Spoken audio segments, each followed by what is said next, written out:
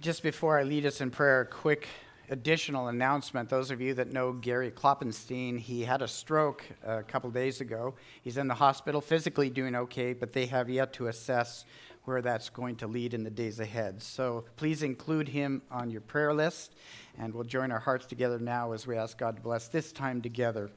Father, we thank you for your presence with us this morning, and we do praise you and thank you that yours is a throne where grace can be found. And you administer your mercy and your help to your people. And we ask for that help this morning. As we open up your word together and as we apply it, we understand it. And Father, we commit ourselves to live it before you. We need your Spirit's work in our life. We need your enabling grace as these things are applied to us. And allow our thoughts and our meditations this morning around your word to be worship for you, to fill our hearts with your praises, and let your Spirit fill us with the gratitude that belongs to our God for all that you have done for your people, for your church. We are grateful for this gift of prayer where we can commune with a holy God, a God of power, but a God of love and mercy and kindness. We pray on behalf of Gary this morning as well, that you would administer your kindness, your peace to his heart in whatever his mind is willing to accept or understand. We pray that you would grant mercy there. We pray for physical healing if that is according to your will. But we also recognize, as one of your chosen ones, his destiny, as is ours, is eternal glory. And we praise you for that. Based on the work of your Son on Calvary's cross on our behalf, we worship you this morning as a God that redeems and saves and rescues. Help us in our meditation and our study now. We pray this in Christ's name. Amen. Please join me in Romans chapter 6, please. And I'd like to read from verse 11 down through verse 18. Verse 15 through 18 will be our text of study. But to set our context, let's back up to verse 11. Where the Apostle Paul writes in Romans chapter 6, "Even so, consider yourselves to be dead to sin, but alive to God in Christ Jesus. Therefore, do not let sin reign in your mortal body so that you obey its lusts. And do not go on presenting the members of your body to sin as instruments of unrighteousness, but present yourselves to God as those alive from the dead, and your members as instruments of righteousness to God. For sin shall not be master over you, for you are not under law, but under grace. What then? Shall we sin because we're not under law, but under grace? May it never be. Do you not know that when you present yourselves to someone as slaves for obedience, you are slaves of the one whom you obey, either of sin resulting in death or of obedience resulting in righteousness? But thanks be to God that though you were slaves of sin, you became obedient from the heart to that form of teaching to which you were committed. And having been freed from sin, you became slaves of righteousness." Our study in Romans this morning brings us now, verse 15 and beyond, to the second half of chapter 6, where Paul continues to make a case for the reign of grace in the lives of God's people. It is a reign of grace, remember, through righteousness, as chapter 5, verse 21 assures us. And Paul begins the chapter by addressing the critics of the gospel who had accused the doctrine of justification by faith of being sloppy about grace. And that grace allows us to sin. And verse 1 of chapter 6 starts that way, questioning, are we supposed to enjoy grace to the extent that we ignore sin? And he says, absolutely not. And from there, in the first half of this critical chapter, he shows us that our union with Christ lays the foundation for this subject of showing believers that they have died to the old self as Christ died with our sins. And we have also been raised up with Christ, the resurrected Christ, now to walk in the likeness of Christ and to walk in newness of life. And this union with Christ declares that all believers, justified by faith, are no longer slaves to sin. We have been set free from sin in a spiritual sense. The spirit of the believer is no longer a slave to sin. And based on this spiritual transformation, we as believers are no longer to yield our physical bodies, or members of our physical bodies, to unrighteousness. And this is what we are commanded to do, because now in Christ we can do what we've been commanded to do. This brings us up to the second part of Romans chapter 6, where Paul begins again with a very similar question in verse 15 to what he questioned in verse 1. Not content to leave this subject of sin and grace to further criticism, verse 15, Paul poses a similar, but notice a slightly different challenge or question than we saw in verse 1. And this would arise from those who object to justification by faith alone apart from works. And in this second half of chapter 6, you will note that the focus will be on slaves and masters. And that's why I've selected the title, Two Masters, because Paul, from here to the end of the chapter, is going to focus on this image of two masters that control all of mankind. They either subject themselves to sin or they submit themselves in obedience to Christ. Sin and obedience, please note, are the only two masters that all men are enslaved to. And in verse 15 to 18, Paul describes what it means for believers to be delivered from the master that we're all born under and placed under another master where grace is found. In this, Paul takes opportunity to recognize the only two possible views for salvation that exist, the only two possible views for the afterlife, however man envisions that afterlife. Either men will work for their own eternal destiny, what Paul refers to as under law, or they will have to rest on the gracious provision of God for salvation, bringing them into God's eternal destiny. Those are the only two options for all of humanity. And for those of us who have been justified by faith in Christ Jesus, they have come out from under law, or the works of the law, and into the reign of God's grace. And again, Paul has to deal with a couple of serious problems that exist in the modern church today so very clearly. And I believe this second half of chapter 6 really focuses in on what the church looks like in America today. And we're going to begin with the proclamation of grace in verse 15. The proclamation of grace. And I've used that word proclamation because you will notice in verse 15 it's a question. But it's a question that is actually proclaiming something. It is a question that is similar to verse 1 in that both confront the error of continuing in sin because of grace. Both are questions again, but make proclamations about continuing in sin where a sinner is under God's saving grace. And these questions highlight the possible objections that unbelievers would have of the gospel.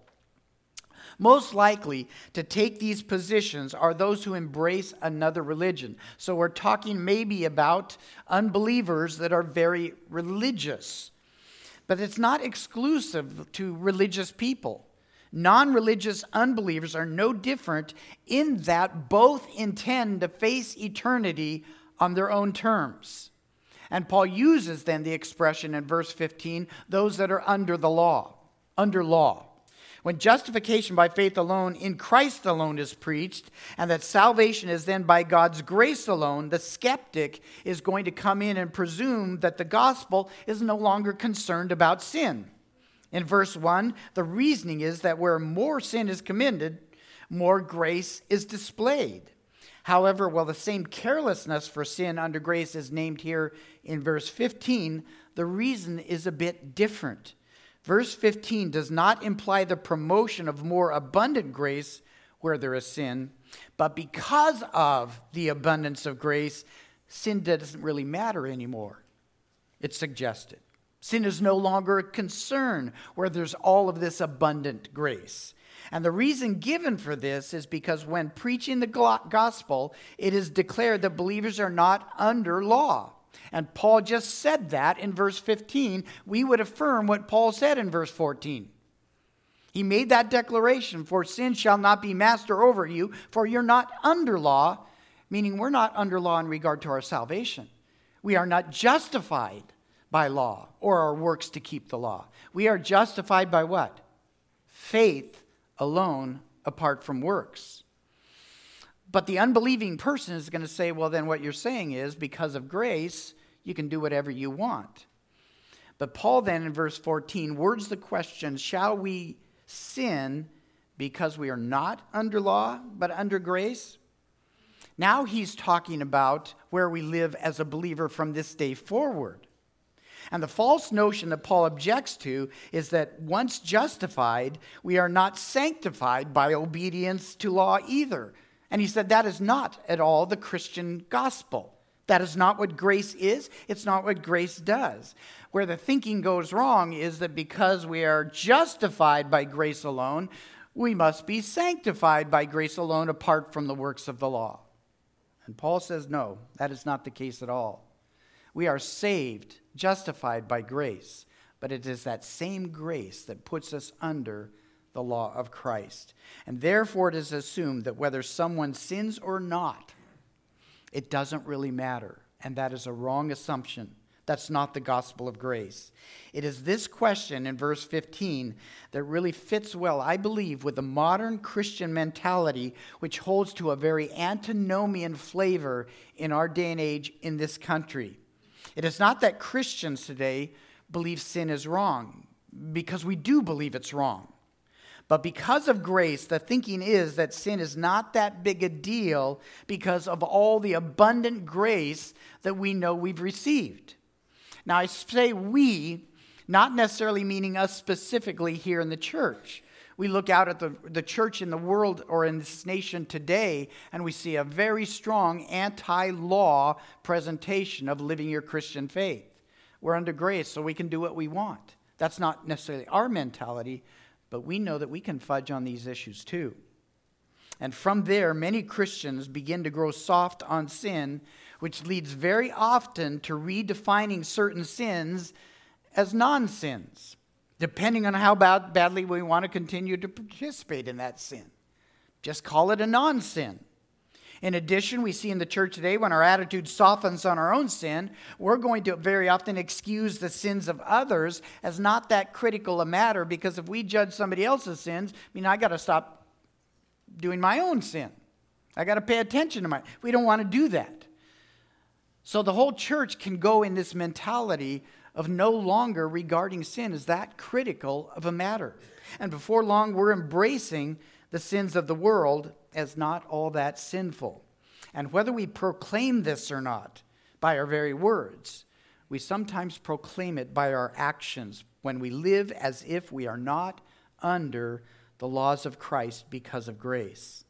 So it's not just the unsaved religious person that may question grace, as we read in verse 15. It can also be the professing believer who devalues the reign of grace through God's righteousness.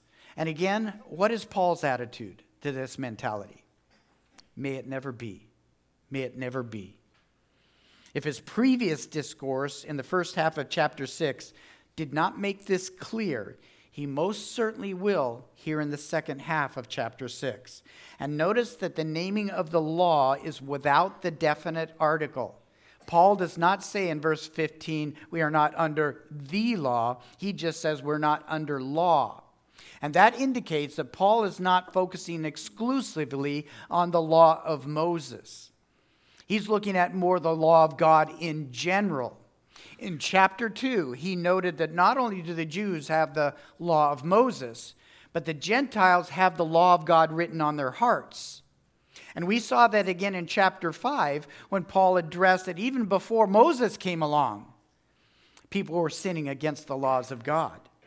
What Paul has in mind here in verse 15 is the idea that men aren't under the law of God in general because grace has stepped in to take care of our sin. The moral laws given to the Jews as well as the laws written on the hearts of Gentiles. And the question in verse 15 follows again verse 14, where Paul reminds us that true gospel believers, we are under grace. In other words, we're saved by grace. We are not saved by the works of the law. But we most certainly are sanctified by the works of the law as those that come under grace.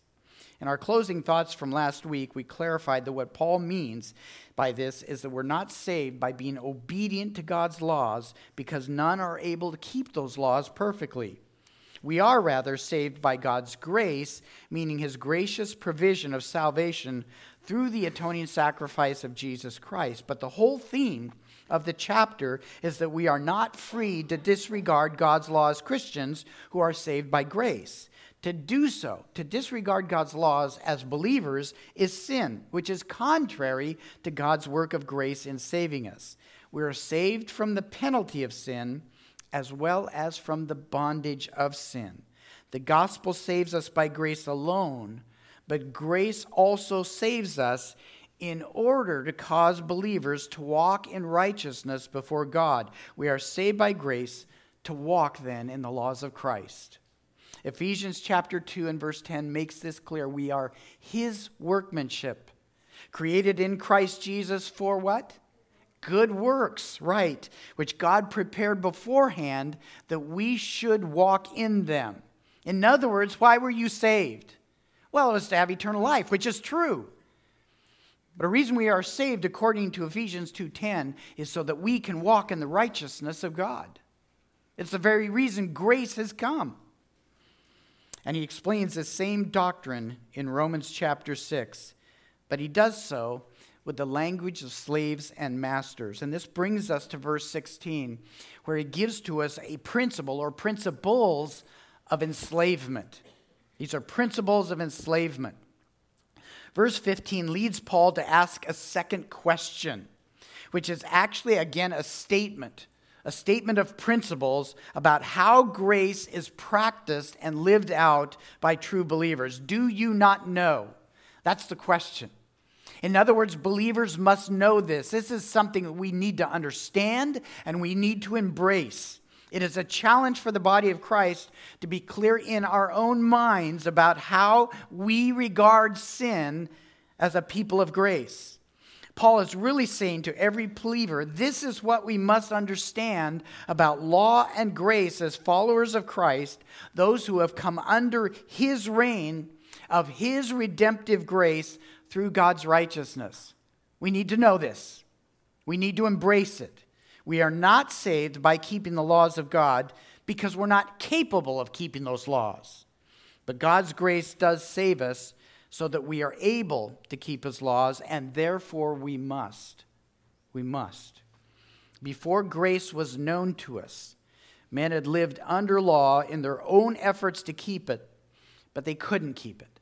They couldn't keep the laws of God. Only grace could save. But the question that needs to be answered in all of us is this: why were you saved by grace? Why does salvation provide grace, and what is it meant to accomplish? Is it only to give sinners eternal life, or is there another purpose? Paul's answer is that we were once under a master called sin. And I will reference master sin. You can give it that official title. The slave owner is sin. That's the master. The cross of Christ delivers those who believe from that master and bring them under a new master called obedience. Those who believe are taken out of that master sin and placed into a new master called obedience. And what this declaration makes clear is that Christians have been saved now to walk in righteousness. This passage has got to be a magnificent struggle for those that object to the doctrine of lordship salvation. In other words, what we mean by that is that when someone comes to faith, genuinely becomes a believer, they surrender not only to Christ as their Savior, they must of necessity surrender to Christ Jesus as their Lord. Because that's exactly what Paul is describing here in the second half of Romans chapter 6. The practice of God's righteousness is a fundamental work of God's saving grace on sinners. And from this, Paul shows that there are only two masters, and all men and women are under one or they are under the other. They're not under both, they're under one or the other. And it's important to see there is no third. There's no neutral territory here. Men are either under master sin or they are under master obedience. And Paul further establishes that how we live, how we practice in life, or what we practice in life, proclaims which master we serve. And we will look at those truths in just a minute. Verse 16 begins by challenging Christians fully understand that what we present ourselves to, what we yield ourselves to in this life, exposes the master we serve. And we're either a slave to obedience or we're a slave to sin, one or the other. We're going to look at master sin first. That slavery to sin leads to death. And in this case, living in obedience to master sin means that we're not truly free, but we are a slave to sin, which results in death. And I would submit this is so important for us to know if we're going to just discern what is going on in our world today. I think all of us want in America a more moral nation. But do you realize a president isn't going to do that for us? A political party isn't going to fix this. The only thing that's going to fix this problem in America is the gospel of Jesus Christ. And this is what Paul is telling us. I mean, I've brought this stuff up before. How can we as a people that are a culture that supposedly supports the sanctity of life, how can we kill the most innocent unborn life? How is it we reason this out? How is it we're struggling with how to even know what's a man and a woman and all of the complications that come with that confusion? Such that we're surgically going to destroy our bodies to make us something we cannot be. And now we're doing it to children. This doesn't even make sense. How are you and I as Christians going to reason what's going on in our supposed moral nation and what's going to fix this? I'm looking at, as many of you are, what's happening on the college campuses. We know what Hamas did to Israel. I was just reading an article that I'm sure some of you have read about what Hamas did to some of the civilians. It is horrendous. And it's amazing to me that we as a civilized society have college students that are supporting that. What is wrong with us? Do we not know how to reason? These are not ideology issues. These are not philosophical issues. This is right and wrong. But the only way you and I can discern what's wrong with our culture is to recognize that world out there is a slave to sin. That's the only way we can address this. It's the only way we can reason through this. How do we account for this lack of understanding of right and wrong? It is enslavement, is it not? That's what Paul said. The world is enslaved to a master, and that master's name is what? Sin. Master sin. We are born into sin through Adam, as chapter 5 has already established. And because all men are under sin, it does not matter if someone is religious or entirely secular. Hamas is religious, and look at what they do. It doesn't matter if you're religious or entirely secular. From the most moral and devoted religionist to the most vile and anti-God atheist, all serve the same master. Master sin. Where sin is named as the master that holds all men in slavery, it cannot mean the occasional sin of the believer. Otherwise, this chapter would make no sense in what Paul calls us away from responding to the desires of our mortal bodies. We just studied that last week. The impulses of our flesh. Christians do sin. Paul's not talking about that when he references master sin.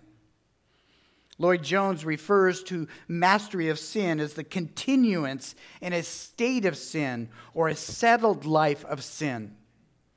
We just read from 1 John chapter 1, verse 8. The Apostle John wrote to Christians, if we say we have no sin, we are deceiving ourselves. The truth is not in us. This clearly affirms that even Christians sin. But we're not under the master of sin.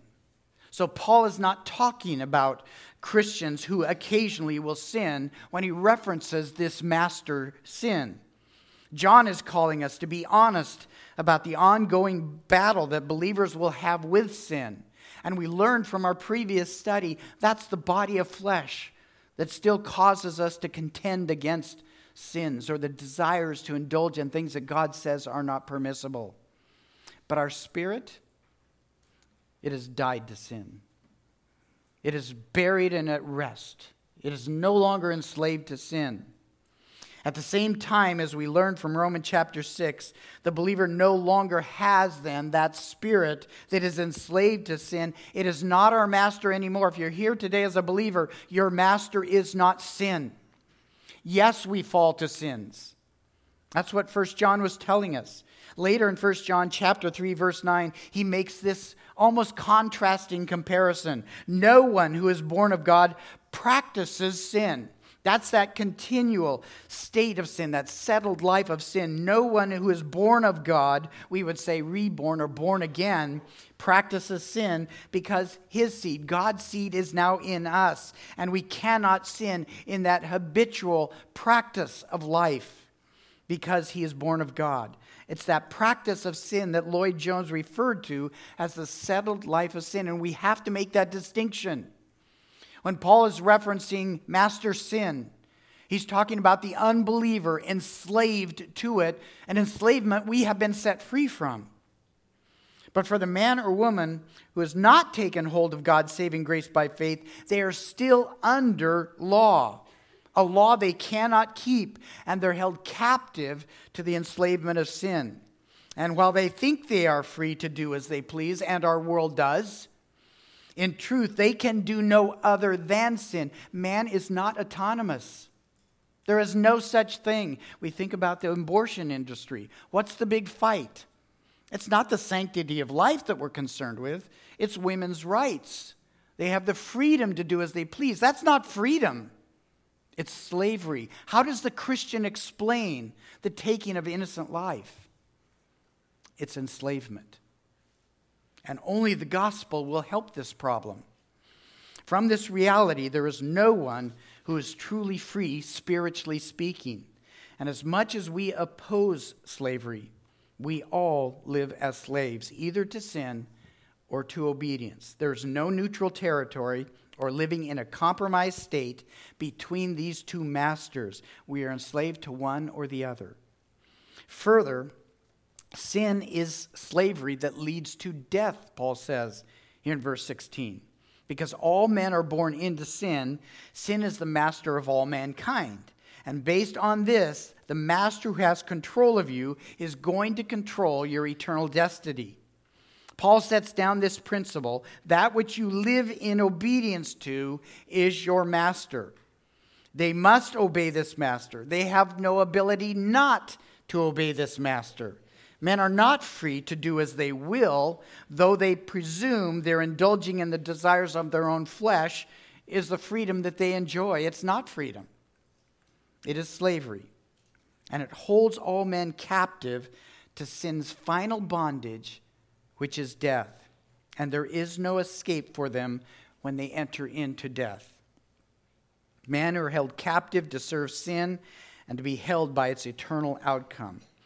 I want you to notice when Paul references death, a slavery that leads to death, master brings that death. It's not necessarily referring to physical death here, because even Christians experience that physical death. And if we jump ahead to verse 22, Paul is going to show us that even though we physically die, eternal life is what we look forward to.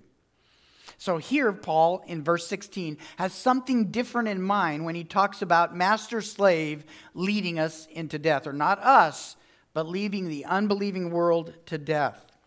The death that will be experienced by those under master sin is spiritual, and it is a condemning death. This is a reference to the eternal judgment of God that sin has earned for all who serve that master. One author writes that this death is the loss of everything that can really be called life. It is the loss of everything that can really be called life. Think about what Jesus said of himself. I am the way, I am the truth, and I am the life. If you want to know what life is, we look at the author of life, Christ himself. Everything that is divine, holy, good, righteous, pure, full of joy, peace, and glory, it's found in Jesus, who is life. John wrote of this in chapter 1 in his gospel. In him was life, and the life was the light of men. To experience death as a slave to sin fully separates that slave from all that is truly life. To be a slave to sin is not freedom at all, but a bondage that holds men captive in this life, and it will hold them captive in life eternity to come. That's master sin. That's the first master. The second master Paul names, number 2 master, is master obedience. Slavery to obedience leads to righteousness. All men are born into slavery of sin, but believers are born again. Christians are freed from slavery to master sin, and now we yield to a new master called obedience. And here obedience indicates a faith response first to the gospel of Jesus Christ, again as Lord and Savior. As Savior, because the only means of justification before God must be found in His Son and the work that He accomplished on the cross for sinners. It has already been clearly established by Paul that whether Jew or Gentile, the works of man are insufficient to justify sinners before God. And this is what he meant by believers no longer being under law in regard to our salvation. Our futile efforts to keep God's law came to an end when we came to faith in Christ. That laboring for eternity ended there because by faith we rested on justification through the work of Christ. Believers obey the summons of the gospel first and foremost to trust in Jesus alone as our only Savior. We cannot save ourselves. No man can, only the man God, Christ Jesus. And in this sense, we have already been obedient to the sacrifice of Jesus as our Savior as a work of God's grace in bringing us into salvation. So when we think of obedience, first and foremost, we've obeyed the summons of the gospel. We may think of gospel as merely an invitation. It is a commandment that all men be saved through God's Son.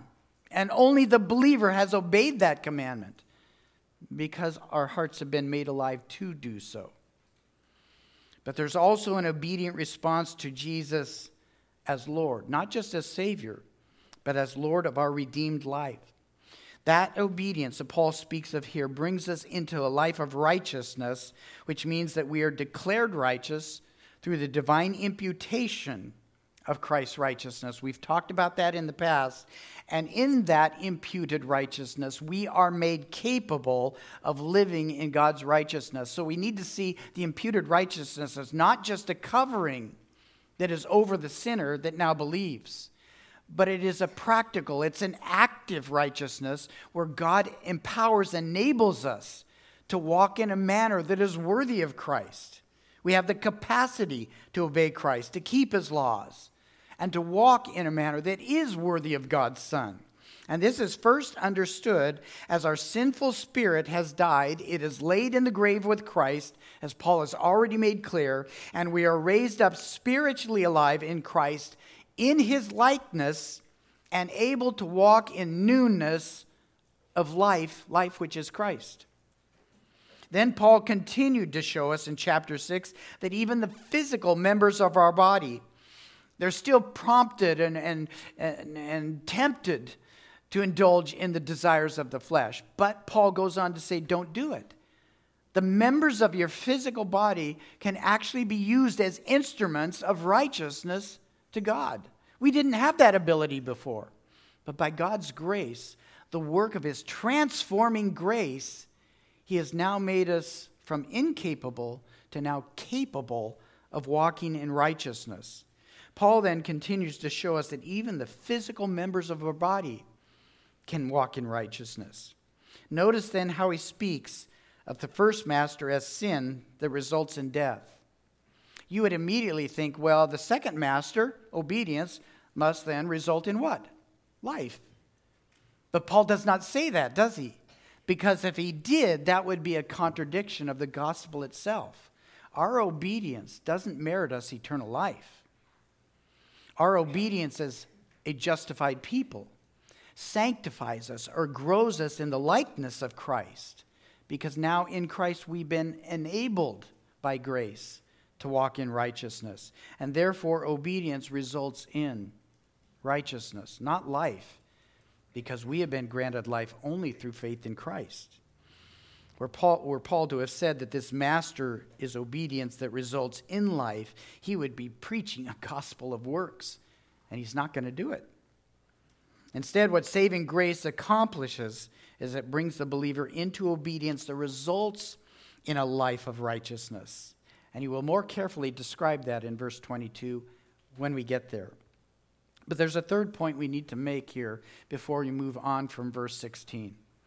He shows us master sin. He shows us master obedience that all believers are now under.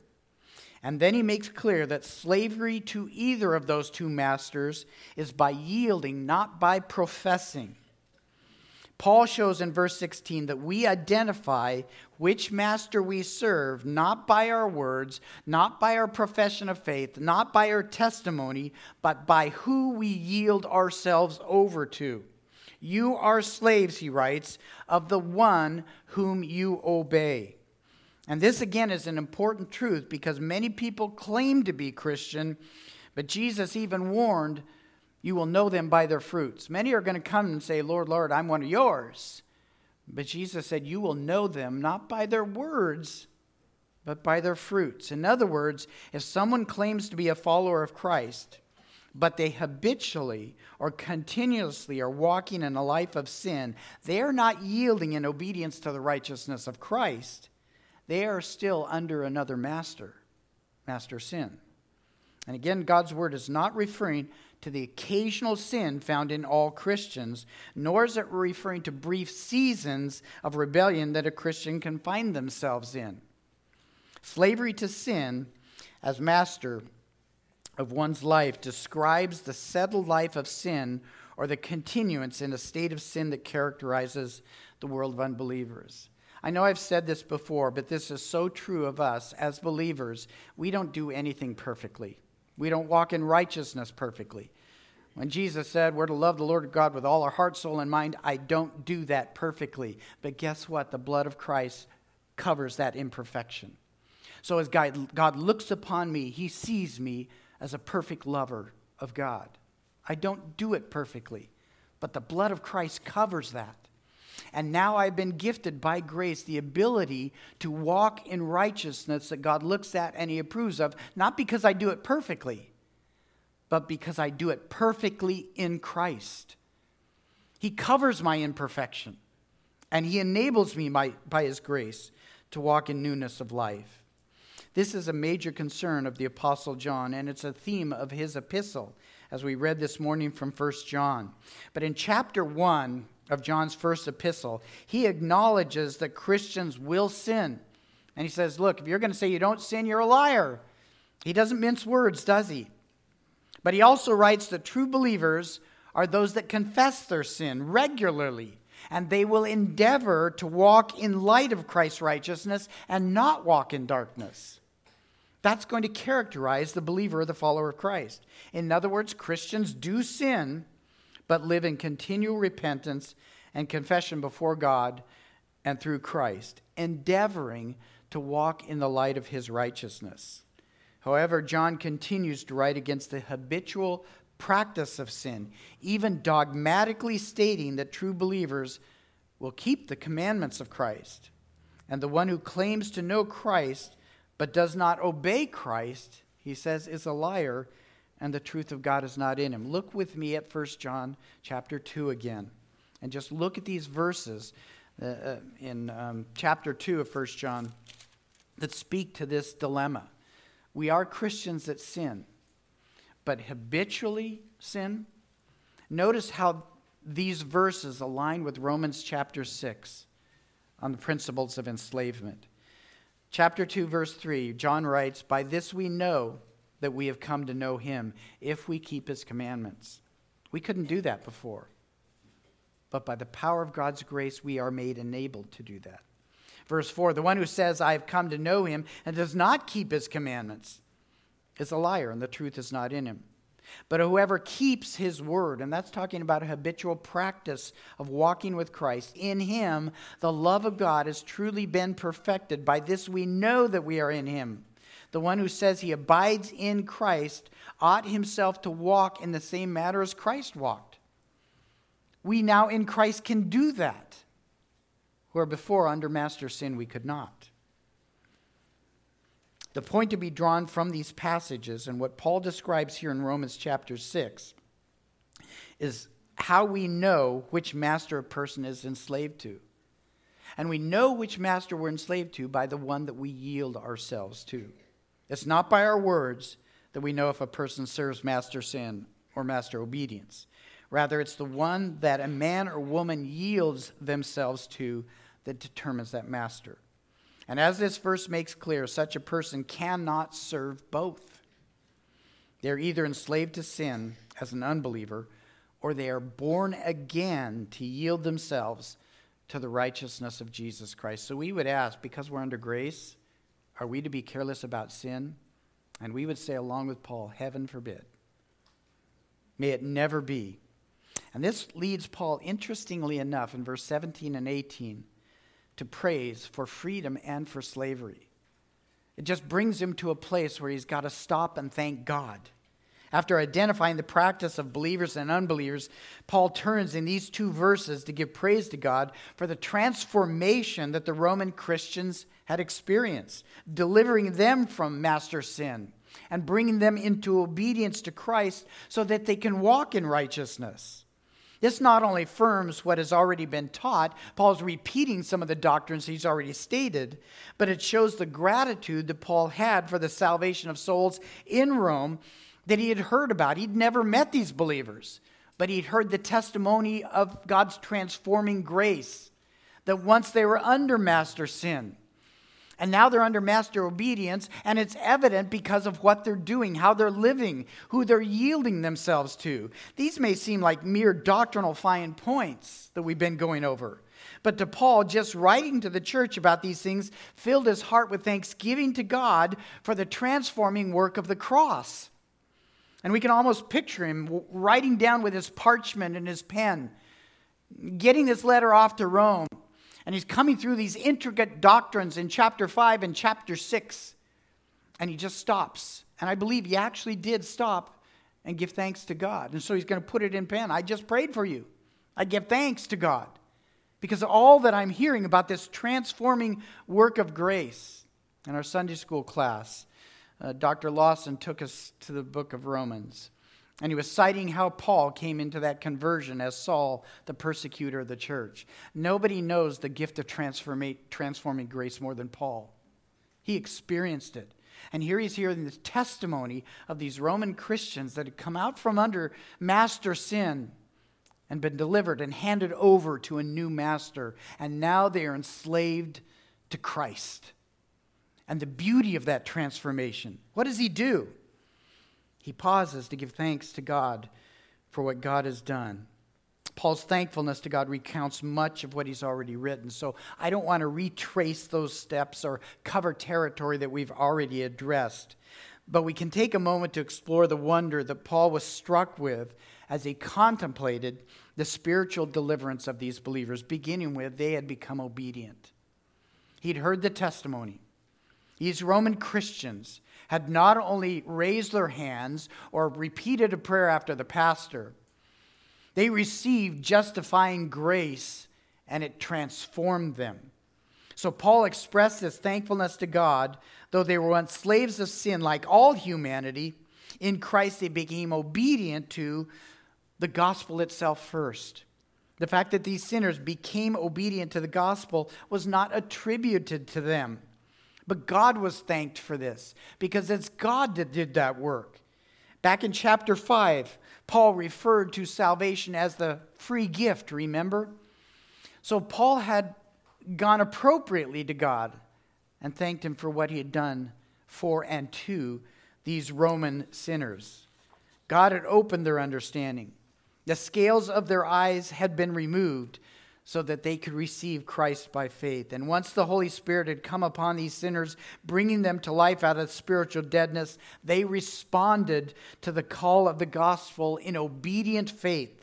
And this opened them up to the imputed righteousness of Christ, whereby God looked upon them with favor. They were raised up with Christ to walk in obedience to his righteousness. Paul has witnessed many of these transformations throughout his gospel journeys. And yet he still praises God every time he hears of it, every time he sees it. Men were delivered from sin's bondage, bringing them into the righteousness of God's Son. Secondly, he's giving thanks because their hearts were engaged. Notice the language that Paul uses here. Thanks be to God that though you were slaves of sin, you became obedient from the heart. And the mention of the heart tells us that this was a genuine conversion. This was a heartfelt experience. When he writes of obedience to the heart, this is expressing sincerity and genuineness in their faith. The obedient of heart tells us that the will of these folks, their will had been changed. There was no mere outward conduct or external change. This just wasn't a moral fix. Paul had just warned of the signs or the sins of our mortal bodies and the members of our bodies that were once engaged in unrighteousness. But here he reminds us all that the external righteousness of Christians is not some insincere moralism. It's a work of obedience on the heart, causing our actions to be righteous. And this is what Jesus spoke of when he told the Pharisees, look, you've cleaned up the outside of the cup. Inside it's filthy. Paul is saying, not so with you Roman believers. What God has done, he's done a work on your heart. And because of it, now you're yielding outwardly to the righteousness of Jesus Christ. Paul had heard of the genuineness of their faith. But these were believers that Paul had not yet met, not been to Rome at this time. We already read that in chapter 1. How is it that he was praising God for the sincerity of the hearts toward the gospel when he'd never met them? What did Paul know that caused him to thank God for taking away their hearts of stone and replacing these Roman believers with a heart of flesh that obeys God? Well, he answers that with the next statement. They were committed. They were committed. I give thanks to God that though you were slaves of sin, you became obedient from the heart to that form of teaching to which you were committed. These believers were committed to the teaching of the gospel that they'd been taught. And the word committed is again communicating the idea of yielding themselves over. They were trusting in. This is exemplified in verse 18. And having been freed from sin, you became slaves of righteousness. They yielded to the laws of Christ so that their profession was not a mere profession. It was a transformation. We just saw this in our examination of verse 16. They gave outward evidence. They have a new master. It's not master sin any longer. So the Roman believers not simply known for making a profession of faith. They were not merely telling Rome they were Christian or followers of Christ. They had become slaves of righteousness now. These were not perfect Christians. And we're going to see that as we move further in the book of Romans. There were corrections to be made, instruction to be given, and even some rebukes were necessary. But Paul also saw that their hearts had been truly changed, that their faith was genuine, because those imperfect believers had shown themselves to be slaves, obedient to the righteousness of Christ. And this should be the visible testimony of every true believer. As we look around today at what is called Christian, it's not hard to discern what is and what is not truly a work of the gospel. When we see churches that call themselves Christian, even gospel-centered, claiming to be under grace, but who openly embrace very unbiblical ideologies and practices, we can know what the work of grace does and does not do. We can know. There are other times when it's more difficult to discern the genuineness of faith, because those claiming to be Christian can be very diligent to set up certain moral pillars externally that makes them look as if. But when you see these same ones holding fast to other sins, while they arrogantly boast of their high spiritual status, it is a passage like this one before us that helps us see what the grace of God is actually doing. So these are important things for us to know. We're to embrace these things. Do you not know? It says in verse 16. And because Paul came to know this about the Roman believers, he lifted his voice up to God and said, "Praise you, God. I thank you that this is your work on unbelieving sinners." To bring our thoughts to a close this morning, I'd like to draw again some practical observations that you and I can apply to our lives from this doctrinal presentation of two masters.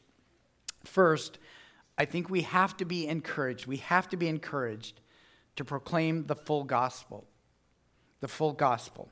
We have to be encouraged to proclaim the full gospel. Very often today, we hear the gospel preached in a way that almost seems motivated by our desire to make it easy to digest. Come to Jesus. Let him take your troubles away. Give your heart to Christ and receive eternal life. Come to the cross and find the happiness that you've always hungered for. Those are some of the gospel invitations that we hear about today. And there is a measure of truth in some of those presentations. But I am also convinced that these kind of calls to the gospel very often produce false believers, or short-timers, we might say, because they're looking for happiness and they don't get it the way they want it or the way they think they should have it. Oftentimes they walk away from the faith. The epistle to the Romans is considered to be one of the most expansive presentations of the gospel found in the New Testament. And what this does for us in our study of this amazing letter is that it teaches us to preach the whole counsel of God, as Paul spoke of in Acts chapter 20. And if we're going to be faithful to the cross of Christ, we must preach that the Son of God lived among us, died on a cross to deliver sinners from the bondage of sin, and to make us slaves who will be obedient to his righteousness. In other words, we preach this: if you come to the cross by faith, expect that the old man of sin will be laid to rest and will be no more. What your heart once lusted after must end, and you will be raised up to be a slave to Christ. You will yield yourselves over to God's will, God's pleasure, and God's purposes, to obey the righteousness of his laws, to mortify the sinful desires of the flesh, and in being raised up in newness of life in Christ, you will walk in the light of his will all the way from this moment into eternal glory, where you will spend all of your endless days praising and worshiping him. That is probably a call in the gospel that's going to turn many away, because, as Jesus said, they did not come to the light because they loved their darkness too much. Men love their sins. We need to preach the whole counsel of the gospel so that we're not guilty of trying to produce false believers. They need to hear the whole truth. And secondly, we are to encourage that though we sin, we are forgiven. There's a lot of heavy doctrine here. But we're to remember at the very heart of what Paul is writing in Romans chapter 6 is though we still sin as Christians, we are forgiven.